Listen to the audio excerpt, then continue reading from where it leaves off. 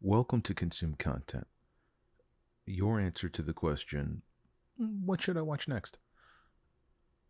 For the first episode, I'd like to talk about a show on Netflix called Midnight Mass.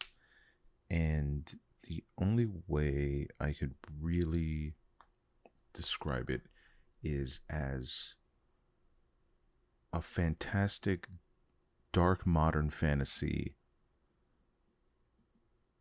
That's it, really. It's a fantastic dark modern fantasy. Like it's great. It's great. It takes place in this sleepy East Coast New England ish town that's far from cut off from the rest of the world. It's a sleepy little town that's very, God fearing Americans, and strange things begin to happen. It's the it's the pitch line from Courage the Cowardly Dog. Strange things happen in the middle of nowhere. And that's exactly what it is. You have a main character who is, first of all, struggling with a tremendous amount of guilt and depression due to the opening incident of the show, uh, which is a DUI that ends in sort of tragic consequences. And I'll leave it at that for now. This podcast, generally speaking, I believe every episode should be spoiler free. But there's so much to this show that if I spoil, like a lot of shows, you can spoil like a fair bit and still leave like a lot left to the actual viewing of the show that won't ruin anything. But this show is very slow burn to a very simple plot. It's not about the plot. If you really think about it, it's not anything special. That's why I won't tell you what it is. But it is a wonderful execution of it and such a deep dive. It's not about the plot. It is about the character and the sort of dissection of humanity, of people, and these sort of social norms. It's about faith. It's about people struggling with faith. It's about people relying on faith. Like the show is about a community's connection to its religion and how that faith is corrupted. It's corrupted, and I can't even say that their faith is really being taken advantage of, because the main quote unquote villain doesn't believe that they are doing anything wrong. And I know that's pretty corny, pretty cheesy, but this character really believes they are saving this community, that they've come to this town to save these people from all sorts of ills. They think they have brought the answer to all of these people's sufferings, and they're not fully aware of the consequences of using this power. Is that spoiling it too much? You have a sleepy town in the middle of nowhere, and these are normal people suffering from normal everyday things, from modern problems, home foreclosure, people leaving to the town, business slowing down, environmental disasters affecting local business, all sorts of aging, just disease and disabilities, all sorts of things, normal things that normal people deal with, right? Just life. And, the church is the focal point of this show, hence why it's called Midnight Mass. And something sinister begins to grow at the church because a new priest comes and he begins offering miracles. And of course, these miracles are amazing. They are the answer to all of these people's problems. But as time will unfold, there comes a cost. There comes a tremendous cost to these miracles. And I don't want to spoil it. It's fucking amazing. It's fucking great. It's such a simple premise. Like once you watch it, it's just so good. You're like, of course it's actually like a classic monster movie premise. Not even a classic monster movie premise. There's just classic monster movie in it. It's such a great execution on something so simple. You know? I wouldn't even say there's like twists and turns. It's really just about the delivery. The acting is great, the writing is great, the editing is great. It's just a nice, fun, little spooky show to put on and watch at night. I guess that's what this is for. Like if you are craving something just a little spooky, something just a little spooky to put on, maybe watch 1 or 2 episodes a night after work, just put it on, see what the characters figure out this time, see what they're struggling with, see how the story unfolds. It's good. Not saying it's not bingeable. I definitely binged it in a weekend. It's only a few episodes. It is 1 second. I'm just gonna look this up right now. I'm going to Netflix right now. I probably should have had it pulled up already. Here it is. It's a limited series. There's only 1 season. It's 7 episodes, right? 7 episodes. Each episode is 60, 70 minutes long. And that's it. This is... Oh, it's Emmy nominated. I didn't even know that. It's Emmy nominated. It's a limited series. 7 episodes. It's great. It's really great. It's not a show that's going to go on for 7 seasons. The show was written as if it was going to be a novel. And it's great. It's just fucking great. I really recommend it. The actors in it, let me look up the characters. Oh my god, the characters. If I were to just go into the main character really quick. And it's not primarily about one character. Again, it is about this community and their mutual struggle to sort of survive. And maybe survival is not the right word. Survival is not the right word because this is just everyday life for them. These people have sort of accepted where they're at in life. You know, there's an aging older generation that they just have to live with. You know, they're getting older. Businesses extremely slow because of their aging. They can't work as fast or strong as they used to. You know, you have these kids there's so few of these kids because the population is so low on the island that, you know, they sneak out and have fun in their own ways, but they dream of just escaping this island that's cut off from the rest of the world that exists in the middle of nowhere. You have, you know, one woman, she had left town young, angry. Formerly, she was one of those kids who wanted to escape. She did escape. And, you know, she got knocked up and she just, you know, had to come back to town where, you know, things were stable and get a job there. Then you have the main character, I should call him the introductory character, because he's not so much the main character as in just the first character you're introduced. He's your vehicle. He's from this sleepy town. He left, made it big, got into this car accident. There were consequences, and now he's back in his hometown. And I sort of don't want to spoil anything else from there because he's struggling a lot with his own personal trauma from the event. He caused the DUI, and there were tragic consequences as a result of his actions. And he feels a tremendous amount of guilt and just depression from it.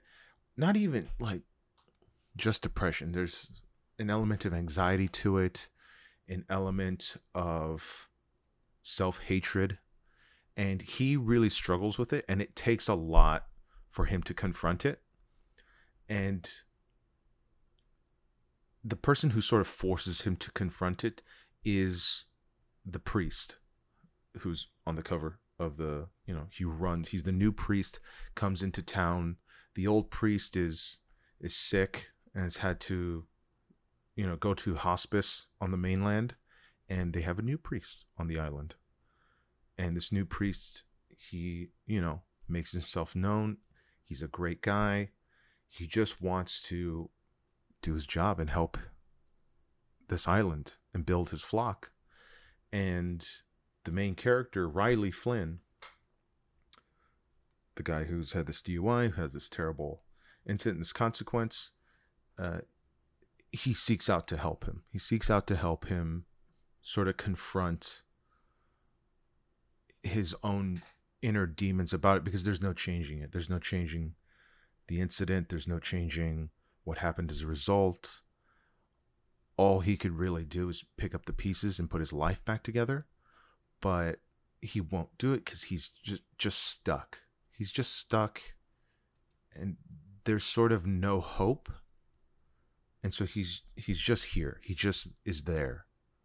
And that's sort of the position everyone on the island's in. Everyone's in this shitty position where something terrible's happened and they have to live with it. They have to live with it, and either they don't want to or they don't know how to push through. It's just a constant struggle to survive. The mayor and his wife, their child had an accident and is now in a wheelchair, and the medical bills have bankrupted the family. They had to sell their home. They're renting out their own home. They've had to leverage every asset they could to pay for their daughter's care. And they don't express any regret of it, but they do feel that pain, that those financial woes as a result of the American healthcare system. And most of the characters are just struggling with this type of problem where they're in this new situation or same situation that they've always been in, and they've just sort of accepted it, and they just live there and they exist in it, and they don't do anything to get out of it because there is no hope to get out of it at all. There's also the town drunk.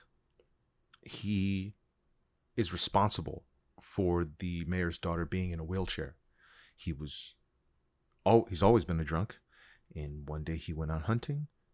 He took aim at a deer and accidentally shot the mayor's daughter, and now she's in a wheelchair. That's just the long and short of it. But he is same problem. He is just does not want to move away into it. He feels guilt. He feels a tremendous amount of guilt, but he does not express that until later, until someone actually tries to reach out to him about it. Because after that point, he becomes even more of a town pariah. He's not just the drunk anymore. Now he's the drunk who nearly murdered a child, who crippled a child. And so now no one wants to associate with him. Am I spoiling now? Because that they don't tell you that initially. They don't tell you that initially at the beginning. No, it's not that. It's not that spoilery, but you'll see he's in the first episode, so you can know that that's what he did, and that's why he's an asshole. That's why he's a dick, because he doesn't want to talk to anybody about it. He really doesn't. And then you have the sheriff who is not white, not Christian. He is a Muslim man who brought his son over to the island, and he has his own struggles. I won't get into it. Like, he has his own reasons for coming to the island, and he's the sheriff now, and he is the one non-Christian person on the island, except for his son. But even that becomes a problem because then his son wants to become a Christian, and then that is the ordeal he has to deal, his personal ordeal that he has to deal with. And so he's having to struggle with not his own personal crisis of faith, but his son's crisis of faith, which I believe is an interesting problem, interesting struggle, which, again, it's just one of those situations that feel hopeless and you feel lost and you're just stuck and you have no solution in mind. You don't know how to tackle the situation. Every one of these characters is in this situation and they don't know what to do at all. And that's where the new priest comes in. The new priest comes in and he begins to take actions in order to help these people, push them through, talk to them about their problems, about how they might confront these demons. And he begins to take action because of the horror element of the show that begins to come in. He's brought something with him. In the first episode, I'll just tell you the first episode. I won't tell you what it is, because they won't tell you what it is in the first episode. But he brings a trunk with him. Just a big box, big trunk. He drags it in, and you see him drag it in, and there's something in the trunk. Obviously, there's something in the trunk. I won't say what's in the trunk. You got to watch the show to find out what happens, what's in the trunk. Because what's in the trunk is what allows him to move things forward. Things begin to change, almost like magic, in the town. Things change. Things begin to change, and he begins to do things related to what's in the trunk. And it's a slow burn. They don't want to tell you immediately what's going on, and it's better that way. It's better that they don't, shoot. I don't even know what kind of euphemism I'm going to use there, but it's better that they don't show the shark, the old Jaws thing. It's better that they don't show you the shark and that you just let it ride. The suspense, you let the suspense stay there and you let them build it over time, because it's really not about the shark. It's not about what's in the trunk. What's in the trunk is just a vehicle for the characters to begin to experience change. Because so far this island is purgatory. There is no change. Everyone's stuck in this situation, and I've said it before, they have no way of getting out. How much more can I say about this show? It's just great. It's just a great show. I love it. The acting is so well done. I will say there is a lot of... Oh man, I can't even say that. Because is that spoilerish? I don't know. I can't even say. I won't even watch the show. Watch the show to find out what I'm talking about. Okay, I'm gonna say it. A lot of aging makeup in the show, and there's a reason for that. You should watch the show. It's a lot of aging up makeup. They age up a lot of people, a few people, and it's just good. It's just a really good show. I don't know.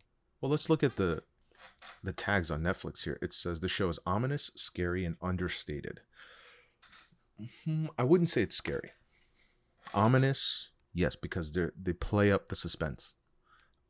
Understated, definitely. It's a slow burn. It's all about...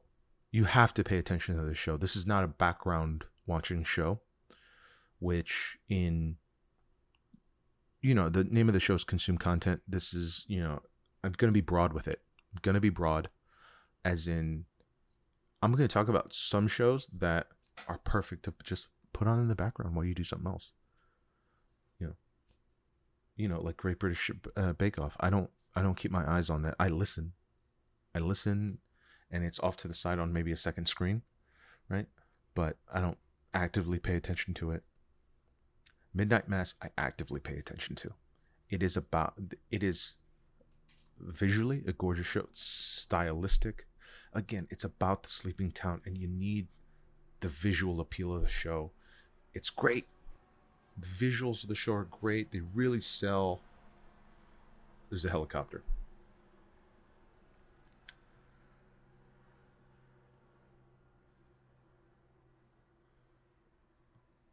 I'm gonna have to cut that area part out. They really sell you on the visuals. I mean, am I overstating that? Maybe I'm overstating the visuals. I just think they did a great job, right? Like, it looks like it's an old dilapidated island town, a fisherman's town on the East Coast. It's foggy, it's sleepy. It's just a great setting that you don't see all that often, really. And there's just a small parish in a small town full of small town folks, and everybody, they do a good job of just making sure everybody looks like they've lived there for their entire lives, like they never left. Sometimes it's hard to do that in a TV show. Sometimes it's hard to make people look like they've lived there. And it's still a modern town, but it's cut off. It's the horror, getting back to just the tags of the show: ominous, scary, understated. It is ominous. It's a slow burn. They don't want to give everything away. It is understated because there are so many moments where you have to look at the screen and you're just looking at the actors emote in the slightest of ways. Sometimes in the slightest of ways. It really is about just like what's not being said. Can you read between the lines? What's not being said between these two characters? Like, there's one character who's just straight up, a passive aggressive asshole, a condescending asshole, and everyone knows it. Like, you feel it. You hate this person because of just how they operate, and it's just so understated is the right word, because it's understated how these people just live with this person. Just, they have to live with this person in their lives because it's a small town community, and this person's position themselves in a place of power, and they just have to deal with this person. I'm sure most of us know somebody like that, have known somebody like this in our own lives, and probably why this character is a little triggering, but it's a great character. The actress who plays this character, phenomenal. Fucking phenomenal. Right? The father of the parish, the actor who plays him, fucking great. Love him. I love him. Such a great job. So powerful. The way he can go from... Oh shit, I should have silenced my phone. I do that now. The way he goes from... Oh no. I had to open my phone in order to silence it, and then TikTok opened. Starting over. The actor who plays the priest, love him. Just love it. The way he goes from sort of just friendly, get to know you guy. Hey, I'm the father of this parish. Come on back. I'd love to see you again. How you doing? How's your mother?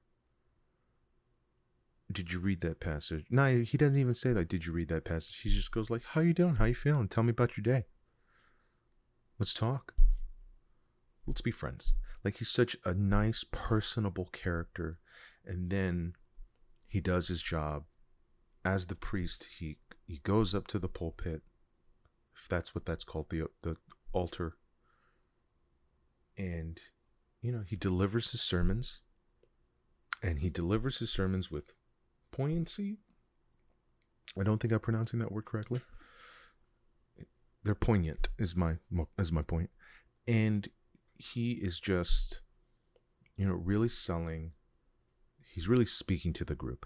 He's speaking to the group that is his flock, and speaking to them all at once, because he knows that they are all suffering in a similar way.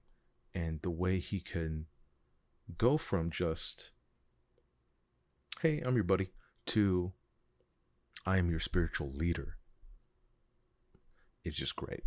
It's just great because he's a conflicted character. He's struggling. Like, that's his conflict. His conflict is, how do I save this town? Not just spiritually, but realistically in real life. Like, how do I? Because is one thing to fix your attitude about things, to be spiritually available to people. Spiritually, you can lead people to solve problems on their own, but solving problems on your own, even if you manage to motivate them to do it, can be so difficult when the obstacles in front of them are so insurmountable. And that's what it feels like to a lot of these people. A lot of these people are just haunted by their choices, by their mistakes, by their lot in life, by their conditions. And that's what he's fighting life. He's fighting life itself. Just not even life. Life's not the right word. I say that a lot. I say this isn't the right word because it's not the right word. He is fighting atrophy. The atrophy of all things.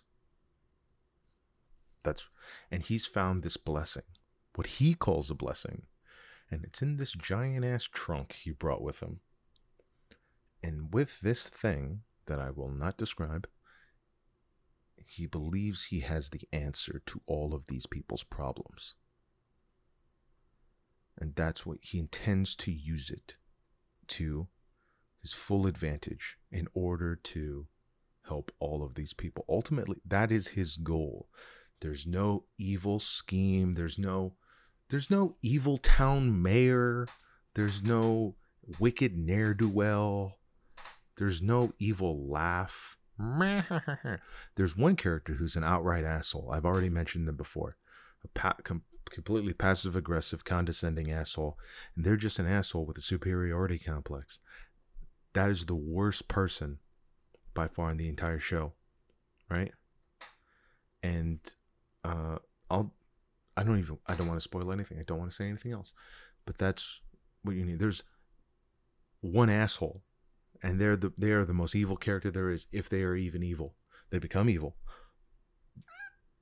My cat's here.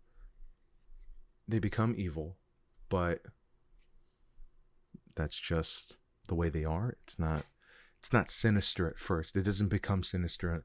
That person doesn't become sinister until later. Right? And then everybody else other than that one character is a good, honest person who just wanted what was best for themselves and for others. Because of what came in that trunk, what came in that box, things change. And when things change, they become violent. It's a drastic change. It's a drastic change that not everyone's comfortable with. And the commentary it does on religion at that point, once the thing in the box becomes a part of the sermons, once it becomes a part of the pitch of religion and faith, once it becomes sold as a miracle for all to enjoy, then that's when the faith is ultimately corrupted. And that faith turns people wicked, turns them sinister, and they begin to turn on people who won't accept the miracle. Sound familiar? And that's when it actually becomes like a social horror. And it's so good. So good. It's social horror. Because it's not about a thing in a box. It's not about a magical thing that starts, because I'll say monster. If you haven't been spoiled over it, right? It's a monster. It's a monster, and I won't say who the monster is or what the monster is or how it comes in the box. I just said it's something inside of a box. And what it does is that It's just a vehicle. It's just a MacGuffin. That's all it is. Because ultimately, what's really sinister about the evil that takes place in the show is that these are human beings who are doing things to each other. Horrible, horrible things. They begin to turn on each other because this miracle exists. They're not even fighting over the miracle. They're trying to force people to take the miracle against their will. It's like, you will be happy, goddammit. I will save your fucking life. That's the commentary. That's the evil. The horror elements of it are just a narrative vehicle in which to push that along, to push that forward, so that way we can see these characters change. So we can see who these characters actually are. Because of course, at the beginning of the show, every character has their persona. They have their character, have their persona, how they live their normal everyday lives. And then, the typical story, when presented with power, people show you what they're actually like. What would you do with power? That's my cat. I apologize. I don't know if you can hear my cat. I'm going to find out later. What would you do with power? That is the question posed to these characters once they receive the quote-unquote miracle. Right? And they love it so much. It's such a blessing. They want to share it with people. But then of course, they want everybody to fall in line with their own dogma. And then they push each other to the brink. That obviously creates conflict, and that conflict is the real meat of the story. And that takes place over 7 episodes. There are some great, great character moments in this show.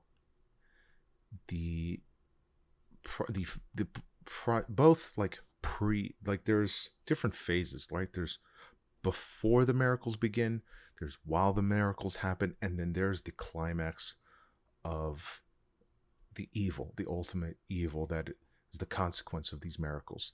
And in each one of those stages, there's just a great dissection of the human condition and how people talk to each other.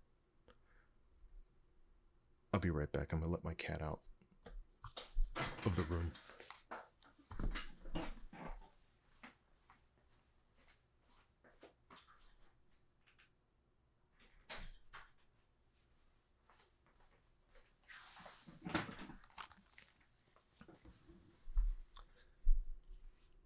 What else can I say about it? I didn't even know it was Emmy nominated. I'm really happy it's Emmy nominated. Honestly, I thought a lot of people missed this just because there's so much content out today, which is why I'm sort of making this podcast. I really just want to tell people there's great shit out there to watch, right? And I need help too. I need help too finding this content because there's good shit. And, I don't want to say like we're all out there watching trash right now, because honestly, there's some good trash out there. Love me some YouTube binging on TikTok. Love that stuff. But, you got to eat your vegetables, right? And I think a good show or a good movie, a good piece of music, good book, whatever the content may be, can really grow your soul, living vicariously through other characters and other people. And you know what? Like, it could be a reality TV show, right? Like, there actually could be lessons learned from TikTok, from Real Housewives. I haven't watched Real Housewives, but I'm sure there are lessons in humility and how to be a person, or how not to be a terrible person. Like, who knows, right? But I think if you really dig deep into it, like, a lot of content really has morals, really have morals to their stories. And there's like, even if it's something like absolutely vapid, like, all that comes to mind is the Fast and the Furious franchise, like, that I gave up after the 7th movie, right? Like, I think, I couldn't watch it after Paul Walker died. I just lost all interest For me, that was the last. For me, that was the last movie, right? And it was, even the Fast and the Furious movies were such an interesting look at evolving narratives, at evolving franchises, which doesn't really happen all that often, right? It is a franchise that changed with the times, right? To me, it changed in order to find more success, to find more massive success. And just look at the change from Fast and Furious 4 to Fast and Furious 5 to Fast and Furious 6, right? That's the real change right there. The first movie's pretty good, you know. Everyone knows it's a Point Break knockoff. The second one's kind of corny, you know, it's kind of corny. Tokyo Drift is a coming of age story. I mean, is there anything good I can say about the second one other than Tyrese Gibson? It's just a corny sequel, you know? It's a corny sequel that doesn't have much emotional weight to it. The first one had emotional weight to it because it was about, you know, this guy going undercover and really connecting. Like, it's the same. It's a knockoff of Donnie Brasco, of Point Break. It's about, you know, it's about this guy going undercover, gangs in New York, guy going undercover and really gaining respect for the villain in their lives, right? Finding out, well, in Gangs in New York, he was a villain, and there was some respect and some lessons to be learned by Leonardo DiCaprio from Daniel Day-Lewis. Daniel Day-Lewis was, in fact, evil as fuck. But like all of that, right, is all of those other properties that have a very similar plot. That was the foundation which Fast and Furious was built on. Then you go to Too Fast, Too Furious. It's Jesus Christ. It's the first episode I've already gone into Fast and the Furious. Jesus Christ. And because you don't know me, this is a podcast, you don't know me, I talk way too much about the Fast and Furious movies. Way too much. And I'll get back to Midnight Mass. But this is a tangent just to talk about how, if you really study what you're watching, you'll find a good reason as to why you're watching it. Because there's a reason why you're watching something. There's a reason why you consume so much of it. And it's probably filling some sort of gap, some sort of need that you have that you don't even realize you need, or a craving you don't know that you have, right? So like, I love how silly the Fast and Furious movies are. You know, they're just so silly. They're just so whimsical. Why do I watch them? Why do I love them? It's ridiculous, right? It's ridiculous, but they're ridiculous. They're fun, you know. They have silly endings. Every movie has a happy ending. Maybe that's why I watch it, because they're comforting. They're comforting because they tell me that everything's going to be okay. That bad things might happen, but things are going to be okay, right? And that first movie, that the whole moral of that first movie is like, there's more than meets the eye to labels, to what people are and what labels they have. Vin Diesel plays a criminal. He plays a thief. He's the ringleader of this gang, of this outfit of thieves and street racers. And Officer Brian O'Connor's gonna take him down. He's gonna get in there, go undercover, and he finds out he's a great guy, that he gets along with him really well. Falls in love with the guy's sister. And then by the time things are, he doesn't want to betray him. He doesn't want to leave him in the dust. And he, you know, betrays his oath to his badge in order to save him. And then the consequences of that are just like, he lands in jail, yada, yada, yada. He has to do it. He has to do it again. Sorry, don't know if you can hear my neck cracking. And he has to do it again, but now he's got to go after an actual bad guy. So the depth of the plot of the first movie is completely gone by the second movie, right? But he meets Tyrese Gibson there, so it's great. And then Tokyo Drift is a coming of age story. It's a coming of age story about, you know, a young kid at a new school, having to make new friends. But instead of just like, oh, Tyler he moved from New York to LA. Wow, which is, you know, I'm sure a plot to other movies. he's just a white guy who likes fast cars, moves to Japan, and it's like, what the fuck? This place is crazy, and it's great. It's a great fish out of water story. It's fun. It's a teen flick is what it is. Tokyo Drift is a teen flick, and it was really good for the time it came out. And then, 4, just Fast and Furious, I think it was the name. That one was sort of back to the roots. It goes like, we're gonna go undercover. We are going to defeat a bad guy.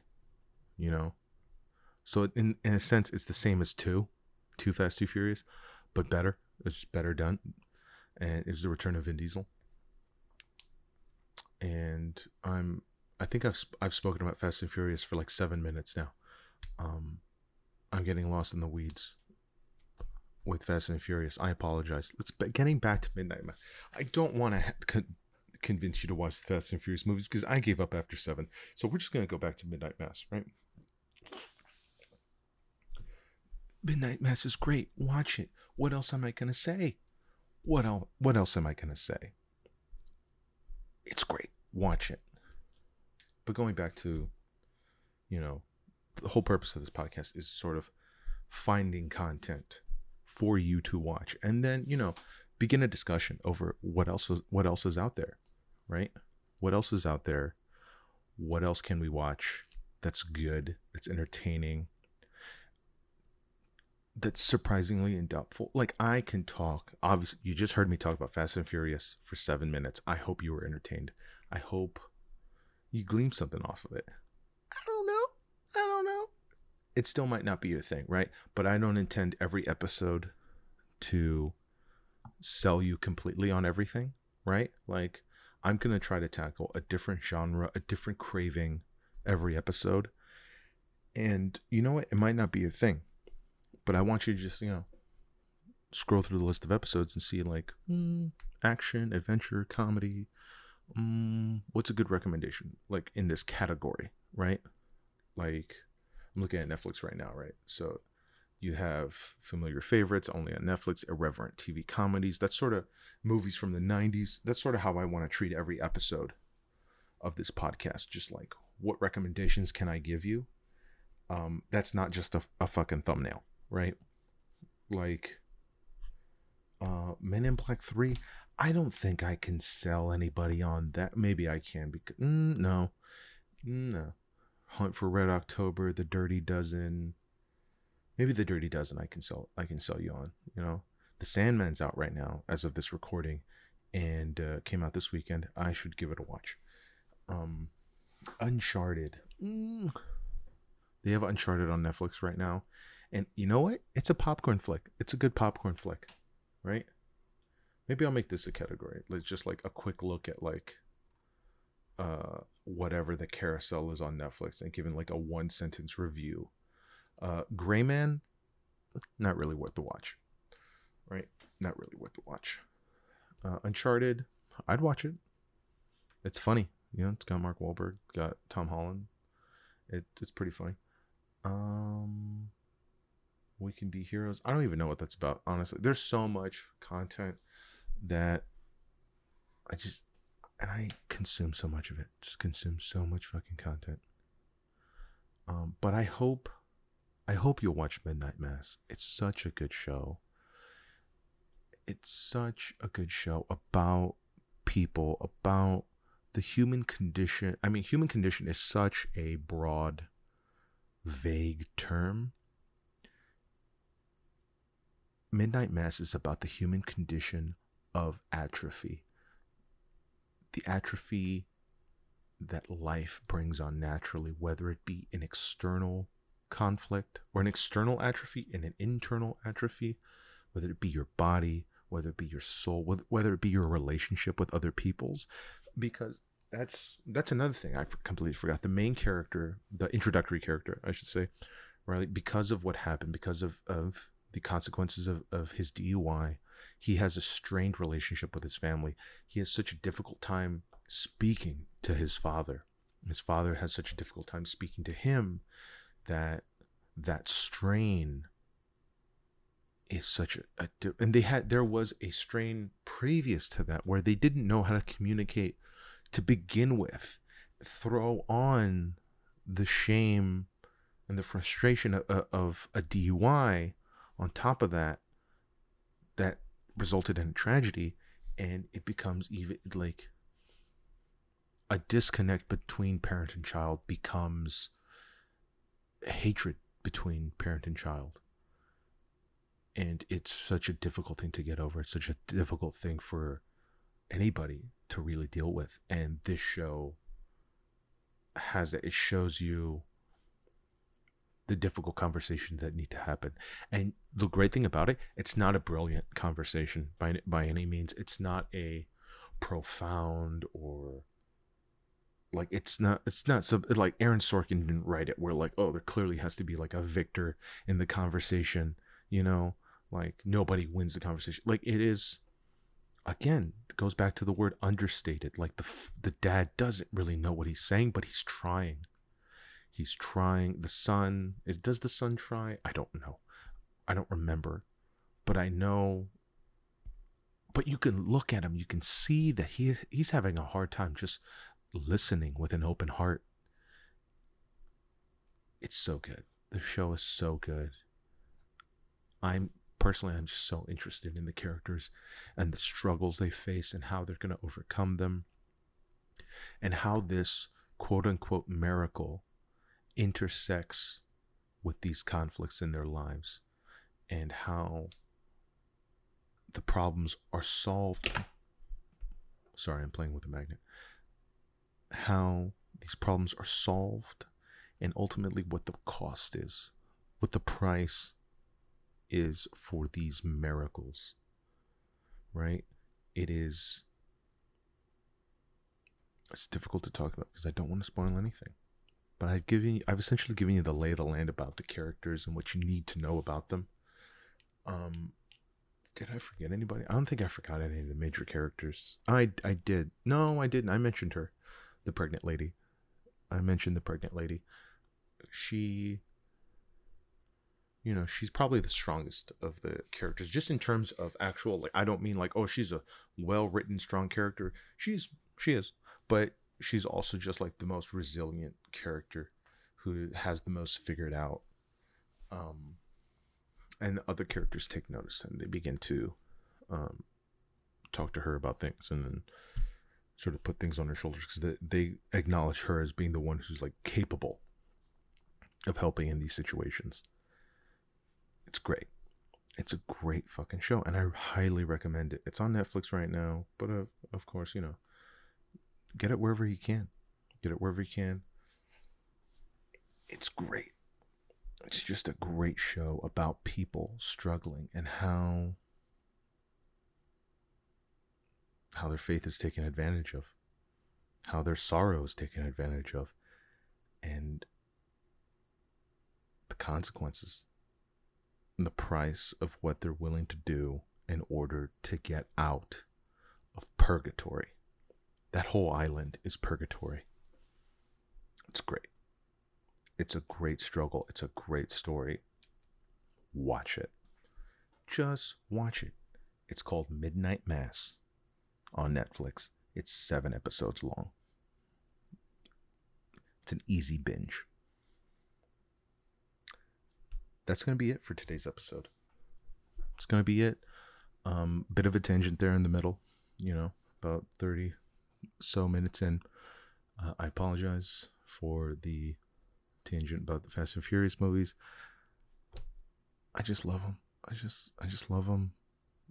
They're so much fun. I'll spend a different episode just talking about Fast and the Furious franchise. I'll do that as a separate episode. Maybe I'll just do that next episode. Who knows? We'll find out. But this has been the first episode of Consume Content with the group chat. As a listener, you've become a member of the group chat. I'm going to try to get to, not try, I am. I'm going to set up either, I'm going to set up a Discord server so that way, people can, come in, make suggestions, make channels. I'm going to make some channels so that way people can talk to each other and message each other and just come up with lists of must watches, because that's what this podcast is about. This podcast is about solving the problem of satiating our immense appetite for content, because there's never enough. There's never enough. Does that mean there's a problem with us? I don't know. But all I know is I'm always looking for content. I'm always looking for something to watch, something new, because I don't want to be stuck in a genre or stuck in an era of films and movies and TVs. I want to keep growing creatively, intellectually, and I want to be exposed to new things, new ideas, and new stories, right? Whatever they may be. I'm going to try hard. Of course, we're going to talk about, we're going to do reviews of the hits, of, old favorites, must watches, backlogs of things we should have seen earlier, right? That's going to be every episode. We're going to cover something that should have been watched or needs to be watched, or something you should look forward to. Well, maybe I don't know if we're going to do previews, but basically we're going to try to cover as much as possible. And I'm not going to be limited by movies and TVs. We're going to talk about anime, manga, reality TV, everything, anything and everything that we collectively feel may be as vital as necessary to watch, Again, one of the points I was making earlier is it's about, why are we watching these things? Why do we like to watch these things? Let me open up my YouTube subscriptions, right?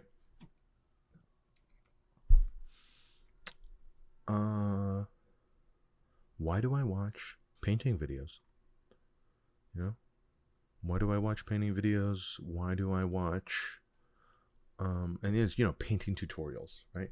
Why do I watch those? I don't paint. I barely paint. I barely make time to paint, right? But I watch them, and they're so comforting, and they're so relaxing, and they put me to sleep.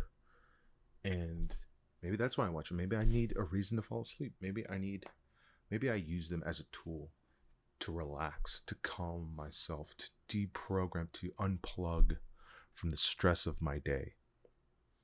That's just an example,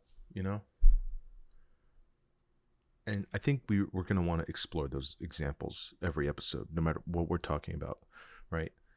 I've talked about Midnight Mass and how it's such just an interesting concept. And it's a deep dive into the purgatory of life and how people get stuck in it. And I think it's something to look at, because it's a reflection on all of our lives.